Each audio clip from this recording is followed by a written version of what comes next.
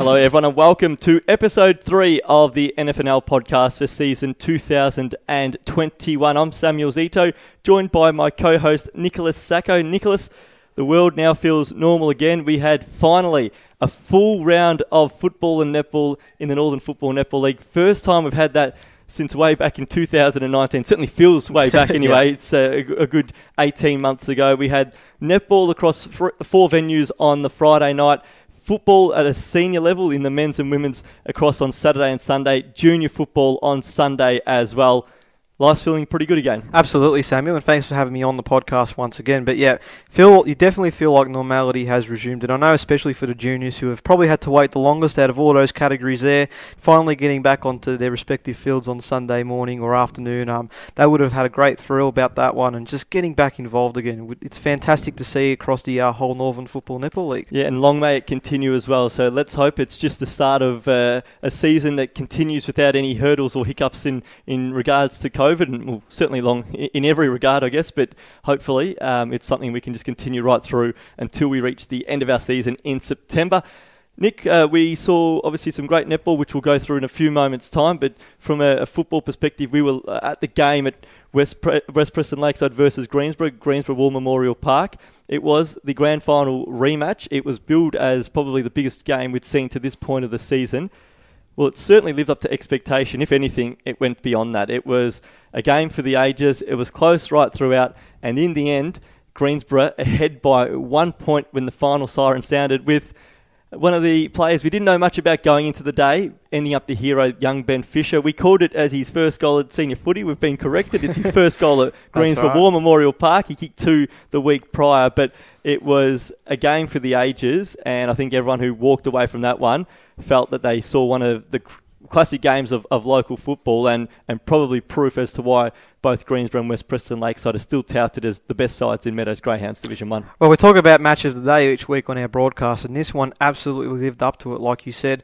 It was a very contested game, you felt, in that first half particularly, and I know you said it in the call that it did feel like that 2019 grand final all over again, but in the second half it did open up, and at one point it did feel like Greensborough were going to run away with it. 19-point leaders at three-quarter time, and you felt that the game was really turning in their favour. But a quick goal in the last quarter from Ahmed Saad at the start of that last quarter really helped shift the momentum quickly, put the pressure right back on the home side, and young Ben Fisher just finding some room inside 50, being able to snap it onto his boot and get it through to goal. And good to see everybody get around the young kid as well. That was a fantastic sight. But in the end, they got that lucky point, I guess, in the fact that they were able to get that last little behind to just help them get over the line, really, and any result after that would have helped their cause. Well, of course, they got to that 7-point lead, and then Matthew Harmon's goal on the siren, even though it went through for West Preston Lakeside, it obviously didn't have an impact on the final result as such, with Greensborough holding on.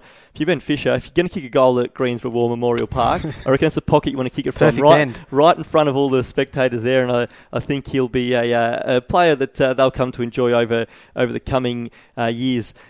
For both sides, for Greensborough, it's an important one because not only they get the 4 points, I think that when you lose a grand final, the next time you play that side, you want to beat them. You don't want it to become a real hoodoo. They were able to do that.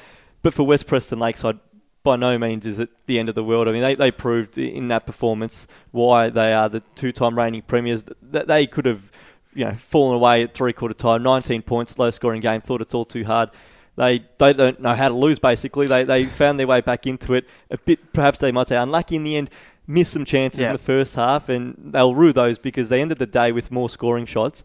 But when push came to shove at the start of the game, when they were on top for the first quarter and a half in particular, didn't take the most of their chances, and in the end, it came back to haunt them. Well, it was 12 scoring shots to 6 in favour of West Preston at half-time, and you just felt like if they got that ball through to Big Sticks a little more, they were able to run away with it, but they just weren't making the most of their opportunities. And they weren't. There were some of them that were definitely gettable. Some were tough, but there were some that they would normally kick on when they're at their best form. Yeah, for sure, and it doesn't help that on the flip side, when Greensborough went inside 50, more often than not, they were able to find the scoreboard, and that really put scoreboard pressure back on the Roosters to just get themselves back into the game, which they did, as we spoke about in that last quarter. It just wasn't enough for them at the end, but it's better that this has happened in round 2 for them rather than later in the season. Goal kicking, you feel like, is something you're much better prepared at when you've done it for a few consecutive weeks. So hopefully for their sake, they'll be able to straighten up a little bit. Yeah, well, I think most would say that it actually added to the storyline, didn't it, having such a close game. It's a great rivalry that's been built, and I think, as I said from the outset, we've probably seen the game of the year. We're only round 2 of the senior men's football competition. In terms of game of the year, we've mentioned that, but the early upset, there's a couple of contenders from the weekend's action. We saw, Bundoora, not so much the fact it was an upset that they beat Montmorency, but I think the magnitude of which they did that was certainly caught me by surprise. I think if you were to go into the game and look at Montmorency having won in round 1, Bundoora having been soundly beaten after half-time against the reigning premier in West Preston Lakeside, you would have thought they had their work cut out travelling to Montmorency Park, but they did it pretty comfortably in the end, and that's probably what surprised me. Hurstbridge getting the result over McLeod, having lost a week earlier by 14 goals. We know it's certainly an understrength McLeod side, which had lost 4 players from the previous week's sides, but didn't gain any of the stars that were missing from the opening round. They're 2 contenders, and then, of course, into MC Labour Division 2, where the biggest upset for mine took place, and we saw St Mary's defeat at that stage unbeaten Thomastown, top of the ladder. And again, not a matter of the win, it's a matter of the size of the win. That's, for mine, the biggest surprise we've seen in the senior men's competition so far. Oh, it's absolutely the biggest surprise. I mean, we saw St Mary's in round 1 in their clash against Eltham, and even though you could see the big difference between the two sides, you felt that the Borough could really put some damage to a lot of these premiership contending sides throughout the year. And they've done it pretty early against the Thomastown side, who are in great form. A lot of big momentum coming from their win over the Panthers last week, and an absolute shock to the system, you feel like. Thomastown, we spoke about poor goal kicking. Well, they were on the receiving end of that as well. 6 goals, 14 they kicked in the end of that game, and even though it was still a few scoring shots behind the home side, they just couldn't get their kicking boots on, and you feel like even a few goals shifts some momentum in that match. But full credit to St Mary's and the way they went about it. We know they've got a pretty young team, and they were led beautifully throughout the course of the match. So exciting times for St Mary. Yeah, and it's good when you look through and have a look at some of the players who were amongst the best for St Mary's. Rory Hanlon, Tane Cotter. I mean, these are the young emerging players, aren't they, that I guess they're looking forward to. Thomastown, they're far from full strength. They're missing a ton of players, but again, it's more the fact that they were missing some in rounds 1 and both weeks of round 1, the 2 that they played, and were able to get the job done. But St Mary's 41-point winners, having led by 24 points at quarter time. We're going to talk about that in more depth later in the program when we have a chat with the coach of the St Mary's men's football team in Fab Corelli. So we push on through and we have a look, Nick, into Heidelberg Golf Club Division 3, where certainly some of the sides that we expect to contend are doing well to start the year. We talk of Lorimer and South Morang. They're both undefeated after 2 rounds. Heidelberg West is an interesting case for me, a side that hasn't played senior finals for what feels an eternity, certainly not in our lifetime, and so that long ago back, but they've had 2 wins to start the year, and I think the important thing for them, they've beaten sides who they probably most would have expected them to be fighting for a finals place come season's end. It's only 2 weeks into the year. We know in 2019 they won their first 5 and then faltered, but given the fact they've beaten Old Eltham Collegians and Mernda in the opening 2 rounds, you'd have to be impressed with the way that the Hawks have started their campaign. A brilliant start to the season, and you're spot on about the opponents they've faced so far in this 2021 season. It gives them a world of confidence getting into the rest of their campaign, and just an outstanding performance against a side like Mernda, who we know are really pushing, and they just got them from the outset as well, because they were dominant right up from the start of the game. I believe they were 10 goals 2 at half-time, which really puts the foot down, and they didn't slow down from there. Someone like Jared Coulson leading that team beautifully at the moment. Yeah, and another one who's in really good form is Jack Maris as well, pushed up the ground. He kicked 3 goals from a midfield position. We've seen Jake Chiminello come across from McLeod. Last time he was at the club, he played predominantly ruck and sometimes forward. He's gone back, shoring things up there. So they're certainly a major talking point in that competition. There's obviously they're going to be one of a few sides who are pushing hard come season's end, but early stages they've made a real impressionable start for mine. We talk about the early part of the year, and we generally have different fixturing at the early part of the year. We know that generally with the senior men's football competition, it's 2:10 on a Saturday afternoon. You know, prior you get the reserves and the 19s. But now, this year, and particularly this coming weekend, it's a bit of everything, isn't it? And it allows fans to go and see more games. But when you look at things and you look at the weekend we had. We had twilight footy with games being played at 3 venues of a twilight nature. We saw a game at Montmorency, a game at Bill Laurie Oval with Northcote Park, and then, of course, at RJ Brockwell Oval, where Banyule defeated Lowell Plenty in a topsy-turvy game where Banyule was well in front by half-time, looked all over, didn't kick a goal after half-time and won a game. I mean, before we go into the twilight, into our discussion on twilight and different timing, how often would a side not kick a goal and in the second half and win a game of footy? Yeah, very crazy circumstances. But this was built to be a pretty good match as well from the start of it. It was good conditions, I felt like, out there too. But yeah, they just couldn't get that score on the board. And at the end of the day, they were still able to get the win. So credit to them for defending well enough to not allow them to get over the edge. Well, Jack Langford was the star early, and I think as the game wore on, Jake Trufelt played a blinder as well. So they were the best for Banyule. Darcy Barden at his usual best for Lowell Plenty. But it's hard to know what to read into that game now, because you thought it's the battle of two of the heavyweights in MC Labour Division 2, but just given the ebbs and flows in the game, it makes it hard for reading. But if I go back to the original discussion and not get sidetracked, but twilight footy, and now you look to this upcoming round, it is Anzac round, and you look at the Saturday 2:10 p.m. time slot, there's 14 games of senior men's footy, only 7 are at Saturday at 2:10. We've got twilight games on the Saturday night at 2 different times. There's a couple at 10 minutes past 4, another one at Greensborough versus Mont at Greensborough War Memorial Park at 20 past 5, and then 3 games on the Sunday. Thomastown hosting one of those, Heidelberg's hosting a game as well, and also Epping and Diamond Creek play. So obviously we know the reason why the Sunday games are due to the Anzac Day weekend, and clubs wanting to play on Anzac Day itself. They're all requested games, so it's not a league initiative, it's a club initiative. But overall, as a footy person and someone who likes to get out to games, what do you think? Are you a fan of the traditional time slot, or do you like to see games outside of their traditional time? I mean, I feel like we've been used to it a lot, particularly watching AFL and VFL, because they've experimented a lot with playing at different times. But we've seen a lot of local clubs, redevelop their grounds, and they've put lights in, and they really want to make the most of that. I'm sure some clubs feel that they maybe get more traction with crowds at night or at twilight.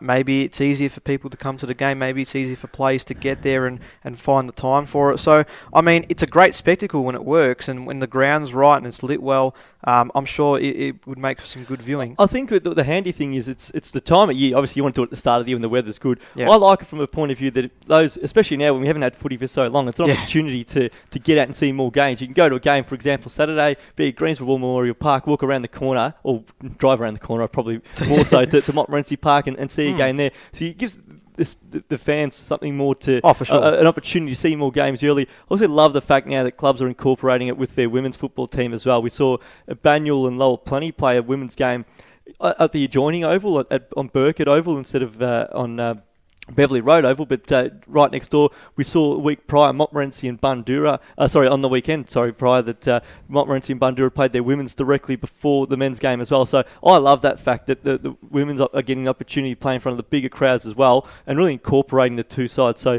I'm actually enjoying seeing it. It's harder, I guess, for us from a media point of view, because it stretches out the weekend such, and you have to, I guess, be following more astutely throughout the course of a full day. But I like that, and I like the fact that it's club driven and that they're doing things that work for the footy fans, but also hopefully make an extra buck or two, which we know how important that is coming out of the COVID year that we've had.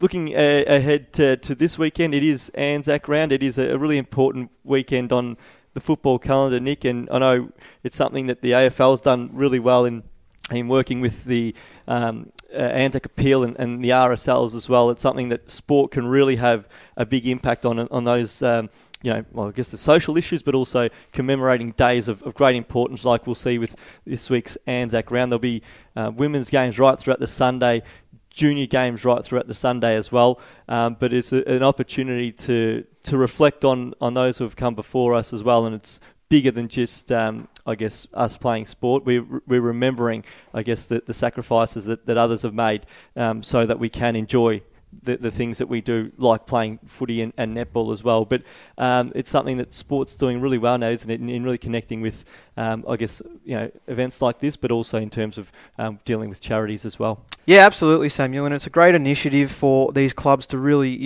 embrace that opportunity and like you said, sport's just doing it so well, and the fact that they've been able to use it not only to play sport, but also use it as an opportunity to reflect and remember those that have gone before us in those circumstances. So I like it a lot. And I love the fact that the clubs themselves are working so closely with the RSL. We've seen many grounds. I know I've been at games at Epping, at Thomastown as well, and through Montmorency and Eltham as well. They're the ones I've seen do it live, where they connect so well with the local RSL, where they have a member come and speak before the game. Definitely. They have the bugler on the ground as well, and it adds to the atmosphere. But I think what it does do is sport. We can really, I know even going back 20 years to when I was young, it wasn't a day that was celebrated as well as it is now. I think sport's been a major driver in getting younger people to understand the sacrifices that have been made, and I guess at the same time as well the atrocities that do arise with conflict as well, and how much people who have been on the front line have had to endure. We've talked about the upcoming weekend, but we will go back again because we want to have a look at the senior women's football competition. 2 games were played on Saturday. The remaining 9 were played on Sunday yesterday. And I think the game I wanted to focus first on, was the grand final rematch between the Diamond Creek Women's and VU Western Spurs 1. And this was an interesting one because the Spurs had gone into the game. They hadn't lost since the preliminary final of 2018. But this time around, Diamond Creek Women's were able to flip the scoreline. It was a really interesting game. It was ebbing and flowing all the way through. Diamond Creek made a really good start. VU Western Spurs were able to peek their way back into the game. And right before half-time, they took the lead, or during the second quarter. Diamond Creek fought back, kicked a couple of goals, steadied before half-time, and then after half-time, were able to go on with the job. So as much as we love to always see a powerhouse side, it's also good to see a changing of the guard to some respect as well. And Diamond Creek Women's, similar to what we talked about with exactly Greensborough right. in the grand final rematch in Meadows Greyhounds Division 1. I think it's always important for a side to exact that revenge or atonement pretty quickly, so that as the proverbial says, that the monkey doesn't turn into a gorilla on the back, and every time you play them, all of a sudden you feel like the weight of the world's on your shoulders. They know now that they have an opportunity to beat them when it comes to the pointy end of the year. Yeah, a fantastic result for Diamond Creek, and I'm sure they'll take a lot of confidence out of that win. But it also speaks volumes, and we spoke about it a lot at the start of the season about how most clubs felt like they were at an even stage coming into it because they had the year off from football and they didn't really know what to expect. And a game like that just showcases that brilliantly, in the fact that, a side as dominant as VU Western Spurs can have a bit of an upset result, and it maybe gives them an opportunity to reflect as well coming into the rest of the season. So a great result in terms of a mutual point of view, that's for sure.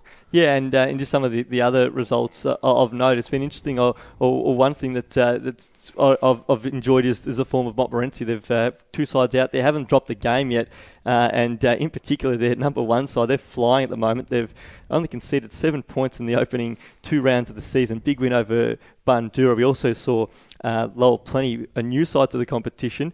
They've conceded no goals to this point in the season. 1 behind in at the weekend, in the weekend, and none before that. So in their first win against VU Western Spurs, so they are absolutely flying.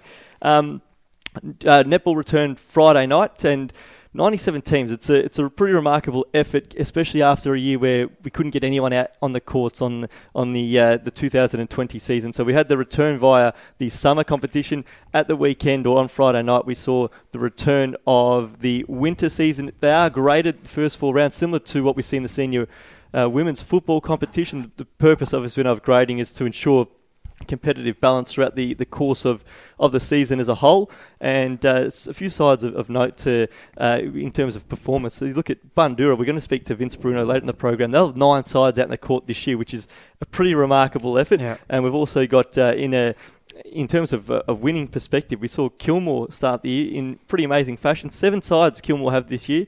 6 wins to start the year. Now that's a good pretty effort. Handy way to start a campaign. I think it just builds real confidence throughout the course of the group when you can start a year like that, and not only the fact that it's 6 wins, there's 6 highest ranked sides going into the year with a win as well. So that's a great way to start the year.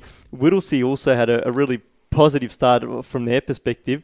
They've got 3 sides on the courts this year, all three winning games, and not only winning games, but winning by massive margins. 24 goals, their average winning margin across the opening weekend, but across the 3 games they've had as well. So talk about an imposing start first up, Nick. Yeah, absolutely, and it really helps your cause throughout the season. But I guess the one note I wanted to talk about from that netball weekend was the Paul Thomastown Bears, who had 2 1-goal losses rather in their games on the weekend. It can be cruel sport because I think you're happy to be out in the court, and then you come away from a night, 5 games on the night decided by a goal, and they're on the wrong side of 2 of them. So unfortunate. It shows you close enough, but at the same time, you'd really hope that at least one of those ones go your way. And on the flip side for Kilmore, well, they kick-started their season, as I said, 6 wins out of 7, but 2 of the wins were by a single goal as well. So great to have netball back. Of course, the games will continue this Friday night. Fixtures to be out on the website later this weekend, later in the week, I should say. And of course, those first 4 rounds to be graded. So it is a week-by-week proposition with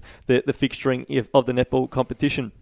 Junior footy was back, and we know obviously our focus is more on the senior competitions here, but I think more than anything, I think it's the juniors who would have missed football the most last year. As a senior player, it gave an opportunity to have a rest and maybe get, I know we couldn't really travel or anything, but last year an opportunity to, I guess, focus on the things that are most important in life, family and friends probably being first, and for most people, the senior people got a chance to reflect on that, but for juniors, it was something that you love to do is go out and play footy and netball with your mates, and that was taken away from really everyone in Victoria last year. But so great to see junior footy back, the smiling faces, and that's the essence of the game, really. When you see them running out there, it's not about always the score, but as you grow up, of course it is, but just to see what the game means, absolutely brilliant to see junior football back over the course of the weekend. It absolutely is, Samuel, and I was able to see a few social media posts throughout that Sunday of kids celebrating and just getting around each other, which is always fantastic to see. It just really shows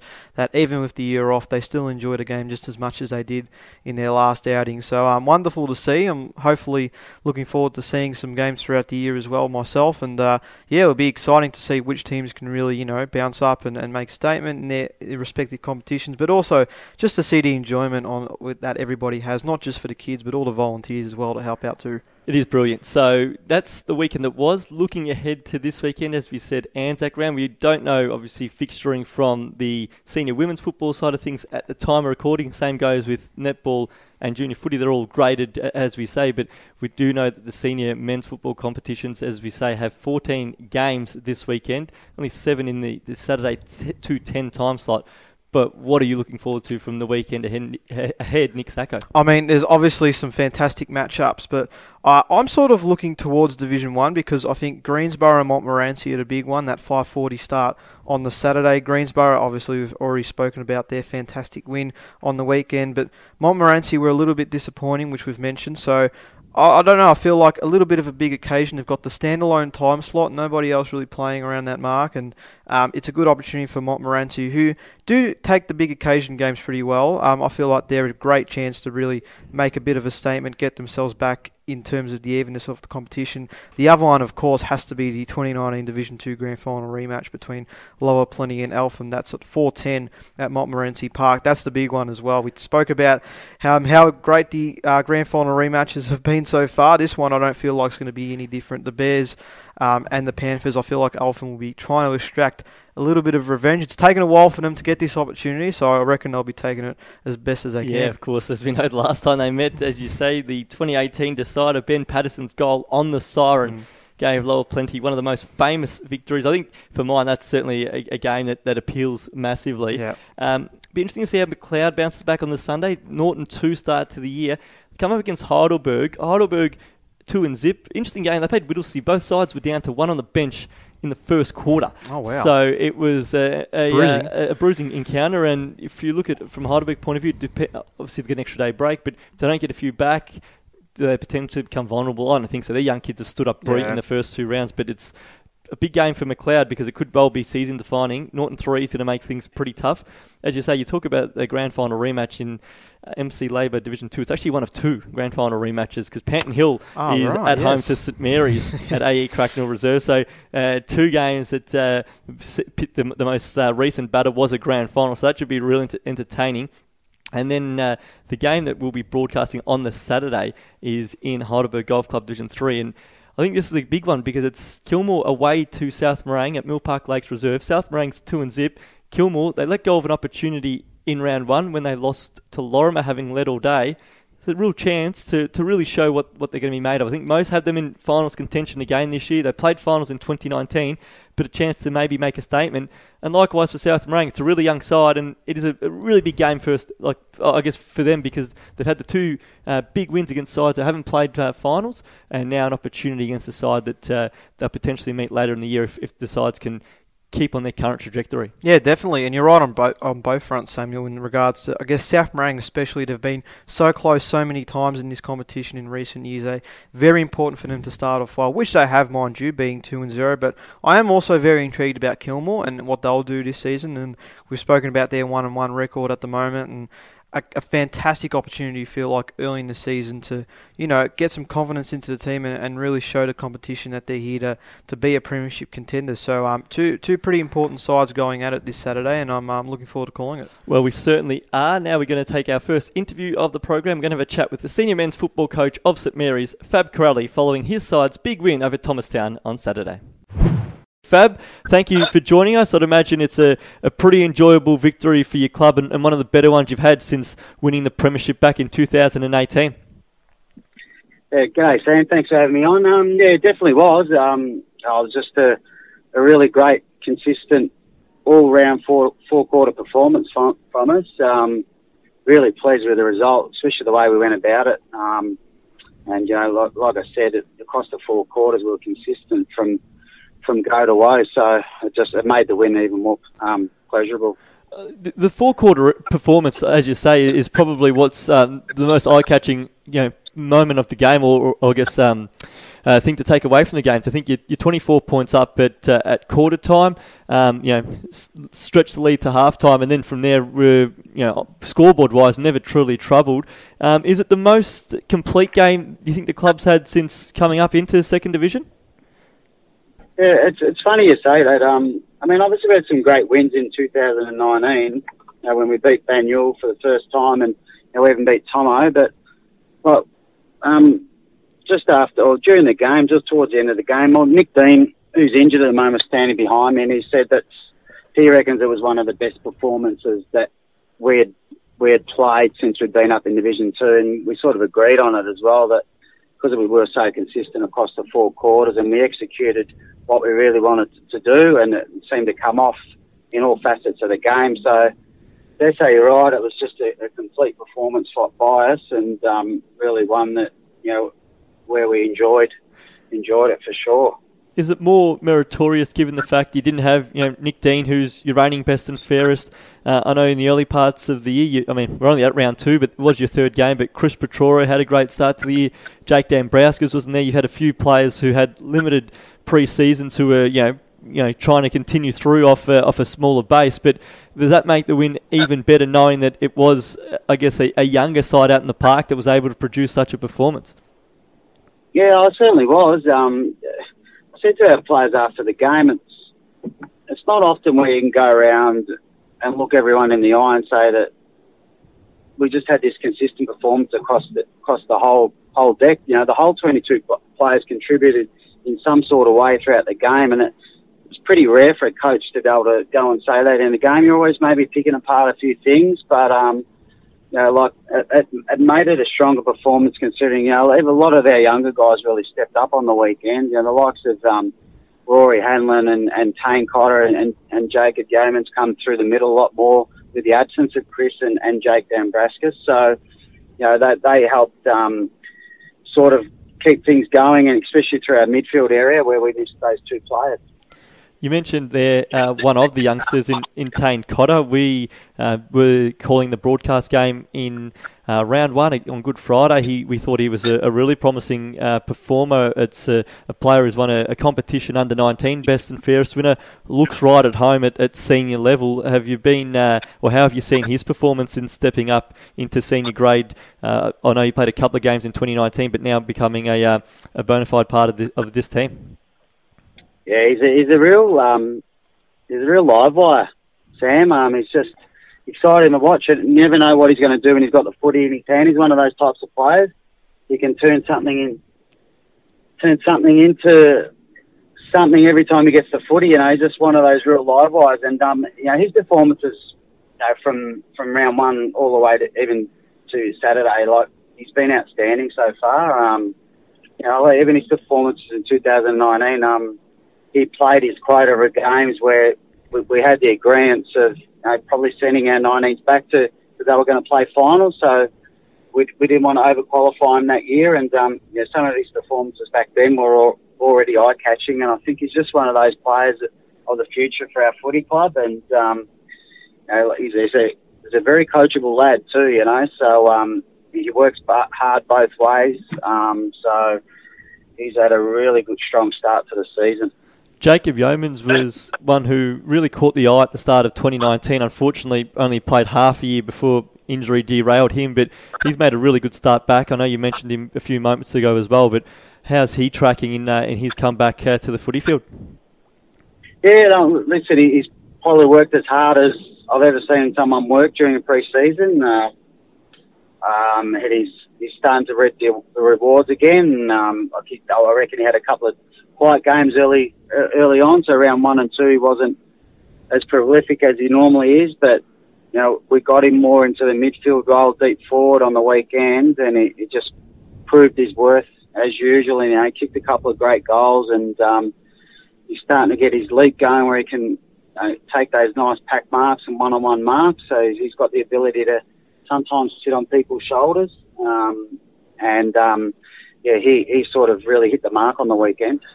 With the start to the year, you're 2-1 now, having played two of the leading contenders with Eltham and Thomastown. I imagine that's pleasing, but now you turn your attention forward and you take on Panton Hill, a side you've built a good rivalry with in recent years, particularly 2018 when you obviously played off in a grand final, which of course your side's victorious in. But that must be an encounter that everyone looks forward to, an opportunity to play a side that you haven't played since grand final day. Yeah, it certainly is. There's a really good rivalry built up between us. We're looking forward to it. It's always such a tough game going up to the hill and playing them at the home ground. So it's going to be another challenge that we're going to have to rise to because notoriously we haven't gone so well there. So it's one thing we speak about during the week and make sure that we are just on our guard when we go up there and really put in a solid performance against them. Going into the year, did you have any set goals that you're looking to achieve? Everyone thought you were really promising as a club in your first season in second division in 2019. I think it was 6 wins for the year, but that was after a slower start. But did you go into this year with a goal in mind as to what you wanted to achieve? You've always got goals. As a coach, the ultimate goal is you're always thinking about making finals, Sam, but I'm a realist too as a coach. I think we wanted to see improvement again, so for us to improve on those 6 wins again, would then maybe get us close towards pushing for finals. So that's what we'd like to do. I still think we've got to earn our stripes, so to speak, in Division 2 as a footy club. We've got to become one of those seasoned teams that are able to do it consistently week in, week out, and we're not there yet, but as I said, we want to look on the improvement from 2019, and if the improvement says that we've got to get more than 6 wins, well, that's definitely the goal that we've achieved. And then obviously, if we get more than 6, then you start to look towards a finals campaign potentially, if that is on the horizon. But that is the hope. But like I said, we've got to earn our stripes in Division 2 still, and we've got to start to build and gain some momentum and respect in the competition. With obviously you're 5th now, we know it's a top 5 final series now. Obviously you've got the one extra game having played on Good Friday that's already under your belt. But with the younger guys, they've obviously emerged. We know that, as you say, you're looking for consistency. Younger players can at times lack that, but you've got some real experienced talent that's still watching on at the sidelines. Is there a chance that you'll see some of those back in the lineup as we push into this coming weekend and then throughout the early part of the year as well? So Chris Petroro's done a hamstring, so he'd be at least probably 3 weeks away still. Nick Dean, I reckon, is either one or 2 weeks away, so we could see him this weekend. Jake Dambraskus was just a week of unavailability where he had to go into state. So with a bit of luck, he'll be okay to play this weekend. So they're probably the two main ones we've got out. Unfortunately, we've lost Mitch Green, one of our young key defenders, with an ACL. So he's out for the whole year now, which is unfortunate for him. But you've seen someone like Kieran McGibbon now, who's a young under-19 or just, he's still 19 years old, but ineligible to play 19s, has now stepped into that key back role as a young, tall defender, and he's done a great job as well. I guess as a coach, you're always looking for improvement, and you said that from the outset, but does having a year off like last year just change any perspective at all as to how you approach, I guess, your coaching and what, I guess, football means to you, given what we lost last year? You do. I mean, I did miss it. You miss footy. You've been involved for a long time, so I had no break from footy from probably the age of 18 years old, and so it's 20 odd years of being in the game as a coach and player, and that break was somewhat refreshing in a way. But I mean, you do miss it. I mean, you love the game, and that's why you stay involved. But I've still got a philosophy, Sam, that it's family, work, footy in that order, and I preach that to my players. It's all about making sure that you hold those values strong in your life still, and footy for us it's local community footy, so it's not the be all and end all of things in life. But once you make the commitment to play at St Mary's, so to speak, we've really got to respect that and make sure that we give our all when we're there. So that's all I ask of my players, and that's the philosophy I take in as a coach as well. So. Well, it's a brilliant philosophy to have, Fab, but we really appreciate your time. Again, congratulations on the weekend's win and the positive start to the year to stand at 2-1 after 3 games. Good luck this coming weekend, and we really appreciate you joining us this afternoon. Thanks, Sam. I really appreciate it, mate. At La Trobe University, you'll learn lessons that last your entire professional life. You'll be inspired by thought leaders, change makers, and brilliant minds. Teachers who are mentors too. Learn from experts, then become one. Learn the rules, then how to remake them. Discover your path to success and find your dream course at latrobe.edu.au. La Trobe University, all kinds of clever. Now joining us on the NFNL podcast is the head of umpiring of the Northern Football Netball League, Cameron Nash. Cameron, well, welcome aboard in a formal sense. I know you've been with the league since the start of February in the office, but I guess it's our first time having a chat to you on the airway. So welcome in that regard. How have you found the opening couple of months with the league? Of course, we've only had a couple of weeks of competition, but you've been able to find your feet prior, but you've been heavily involved in football for a long time. But how have you found the start to life with the NFNL? Yeah, thanks for having me, Samuel. No, I've thoroughly enjoyed it so far. It's been a bit of a challenge also, obviously having no footy last year, and like everyone, it's been a bit hard to sort of get up and going in terms of our numbers and so forth, but we're still working through that. But certainly enjoy working with the group of umpires we have so far. We've brought in a new coaching team. We've got some new umpires, so it's a bit of a fresh start for everyone, which I think everyone's taken on board really well. But yeah, so far, really enjoying it.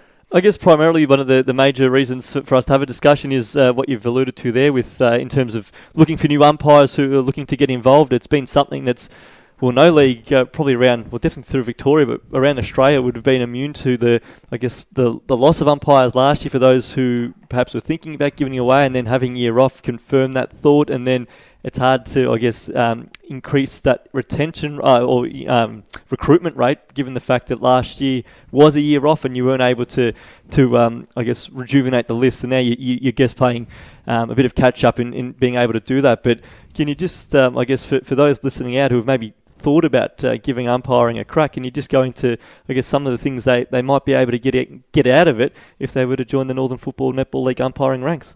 Yeah, definitely. So even though the season's just started, we're still heavily focused on recruiting for this season.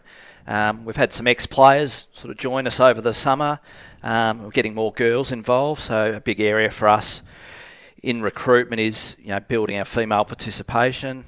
We had a come and try night a few weeks ago with AFL umpire Lenny Glufsis, so that was a success.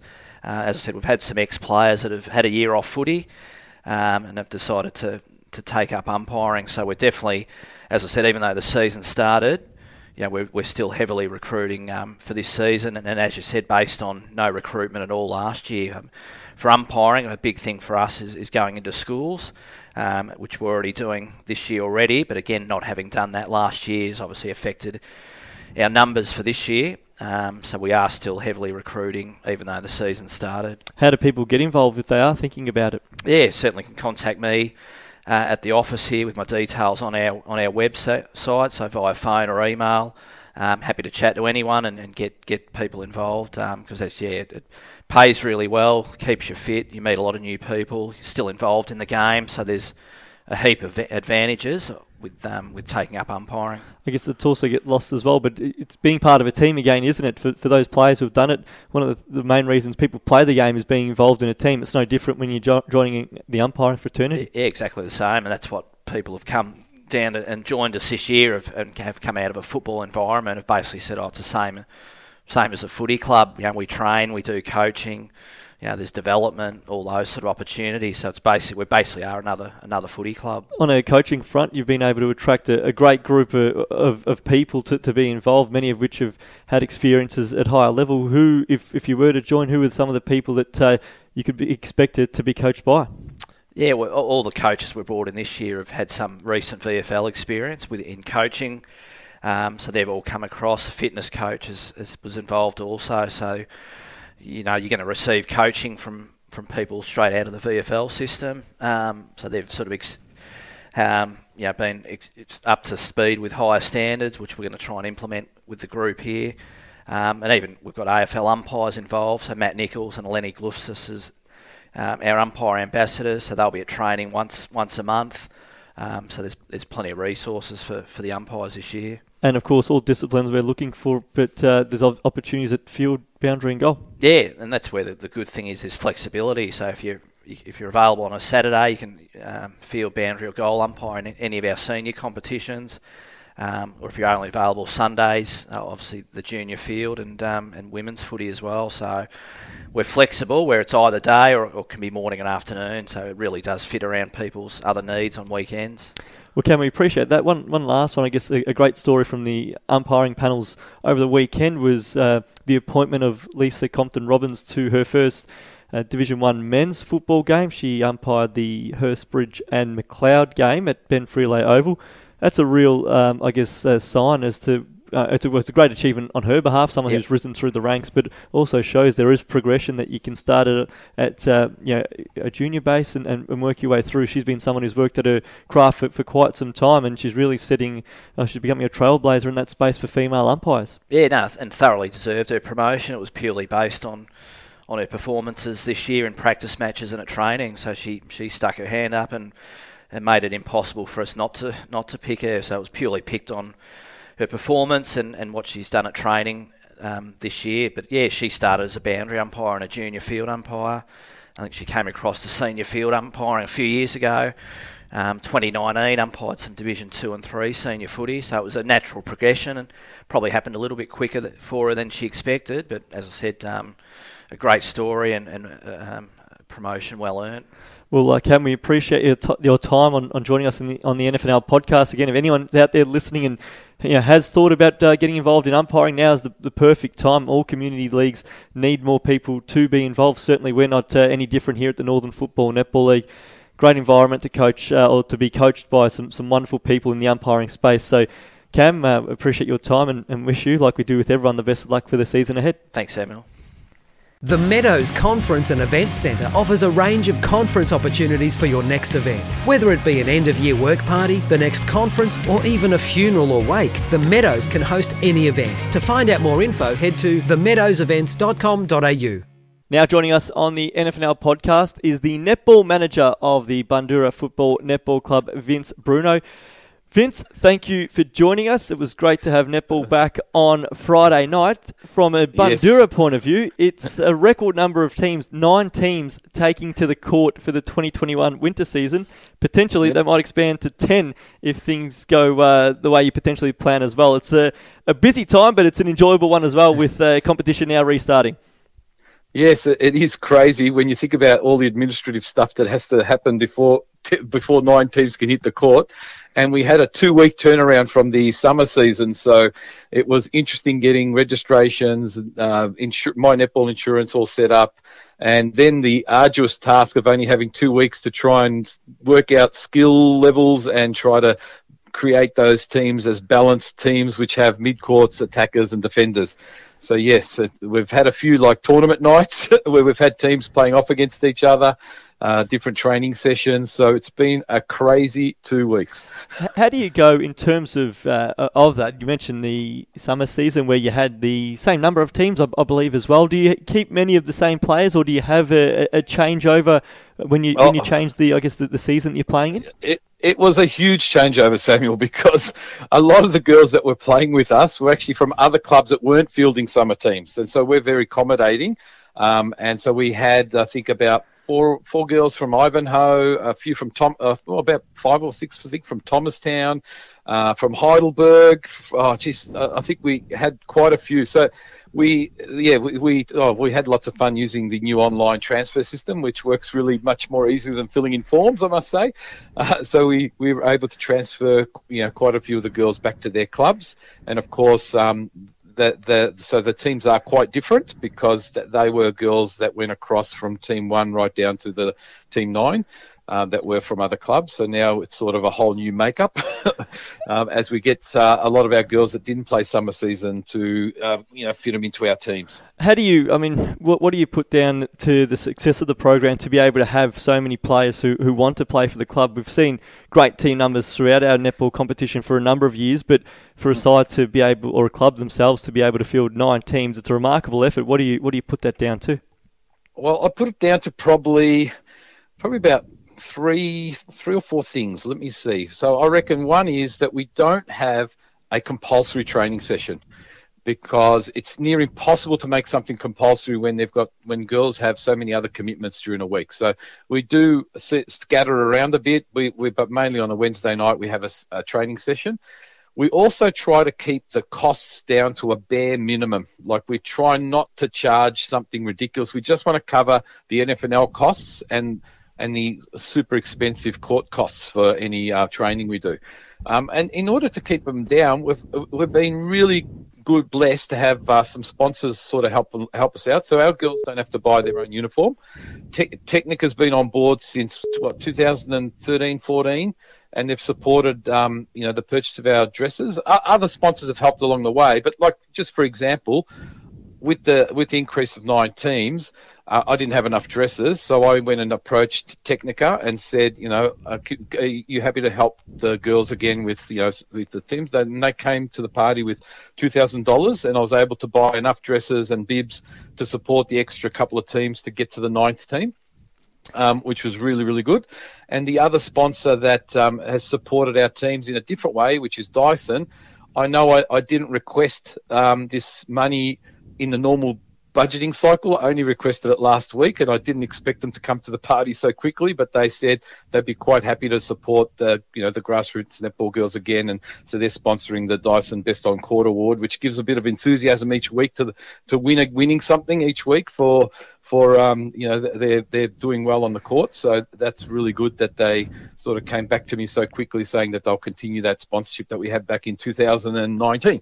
So that's obviously great to have fantastic off-court support, but on the court as well from a coaching point of view. I know you've had a close association with Jacinta Tonkin as well. I'd imagine her influence is profound within the club as well. Yeah, oh yes. So Jacinta Tonkin is absolutely, one of the key cogs in the wheel, because one of the reasons people love to play is because they've got someone open and honest that actually tells it as it is and gives great feedback When we play our games, it's not just enough to just put them on the court. It's also about reflection and continuous learning. And Jacinta's really great at getting girls to think about their game and think about how they can improve and continuously improve. So I think that's one of the things that the girls like as part of the ritual of the netball season, is that they get that reflection. And if they come to training, they'll sort of get to practice certain skills that they need. So Jacinta's been instrumental in sort of helping create these balanced teams, taking on board various special requests that some players have, to support various things that are happening in their lives. For instance, this season, a few of the girls that have come back, would you believe, Samuel, they're actually coming back from after having a child. So one of them only had a child 7 weeks ago, and she's back into it she's sort of, even though her fitness might be great, but her skills are still second to none, and she's going to be starting she started in the first 11, first 11, I'm thinking cricket. They're starting in the first netball team. So, and there's a few girls that have actually come back from having children, which is really, really good to see. That made special mention of some of the players coming back haven't played for 2-3 years, which is really good to see, because one of the things we try to do at Bundoora is just to keep the girls involved in a club sporting thing, which is part of really our Australian culture is about sports, and we need that avenue to keep girls, especially girls, involved in some sort of sporting activity, because I think sometimes they get treated as second-class citizens a little bit, because during the summer season with COVID and stuff, it was really apparent how the boys' sports sort of took priority, and some of my girls missed out on playing some weeks because the default was that they had to look after the children. And so there was a sort of an impact there for girls and sports, which was a little bit annoying. So we try to have a supportive environment and support the girls if they need people to look after their children. And so I'll try and get people to be there. And at most games I have lots of supporters from the other teams, which help out in that way. But you're right. Jacinta is a key cog, because she's really the connector. And I think some people have got a special gift in life that they help with connecting people, and I think Jacinta is one of those. And I think that's one of the reasons why so many girls play in our teams, because of that sort of connection. Now I'm going to put you on the spot. One last one, which obviously there's a heap of talent on the list. The numbers are outstanding. The club's enjoying this year. But if there were a couple of players we were to say to keep an eye on in 2021, who are the players at Bundoora that spectators should keep an eye out for? Let me think. Well, in our ones team, we've sort of got a few new girls in there. Where I know we weren't super competitive in Division 1 in 2019, and I'm not sure if we're quite ready there yet, but there's some girls which I'm hanging out to see, that one of them will come on board this week, because they've got a transfer, and she's playing with some friends, and she's got she can play either end of the court, so one of those X-Factor player, Mary Ann. I'm looking forward to seeing how she goes and how she supplements the girls in the Team 1. Great to see Megan Allen back, engine room, come back from pregnancy, and she's raring and ready to get her fitness up and giving it a good hit in Division 1 as well. Throughout the teams, there are a few girls that are coming back after not playing 3-4 years. And I'm really happy to see them back. One of them that sort of had an ACL reconstruction and has come back to play, which is really good to see, Julia Ferraro, who used to be one of our coaches as well a few years back. So it's great to see her back in the scene, and I'm hoping that she'll go from strength to strength and sort of build her skills up over the season. Let's see, who else? You really have put me on the spot. No, well, that's all right. You've given us enough of an insight anyway, as it is, I think, in the time we've been able to have your company as well. So we do appreciate that. I'm sure throughout the course of the year we'll touch base as well, just to see how things are progressing as well. But obviously an amazing achievement to get that number of teams on the court. We hope it expands to 10 as well. But we appreciate your time and wish you the very best luck for the winter season ahead. No, Samuel, great to talk to you. Thanks for having a chat.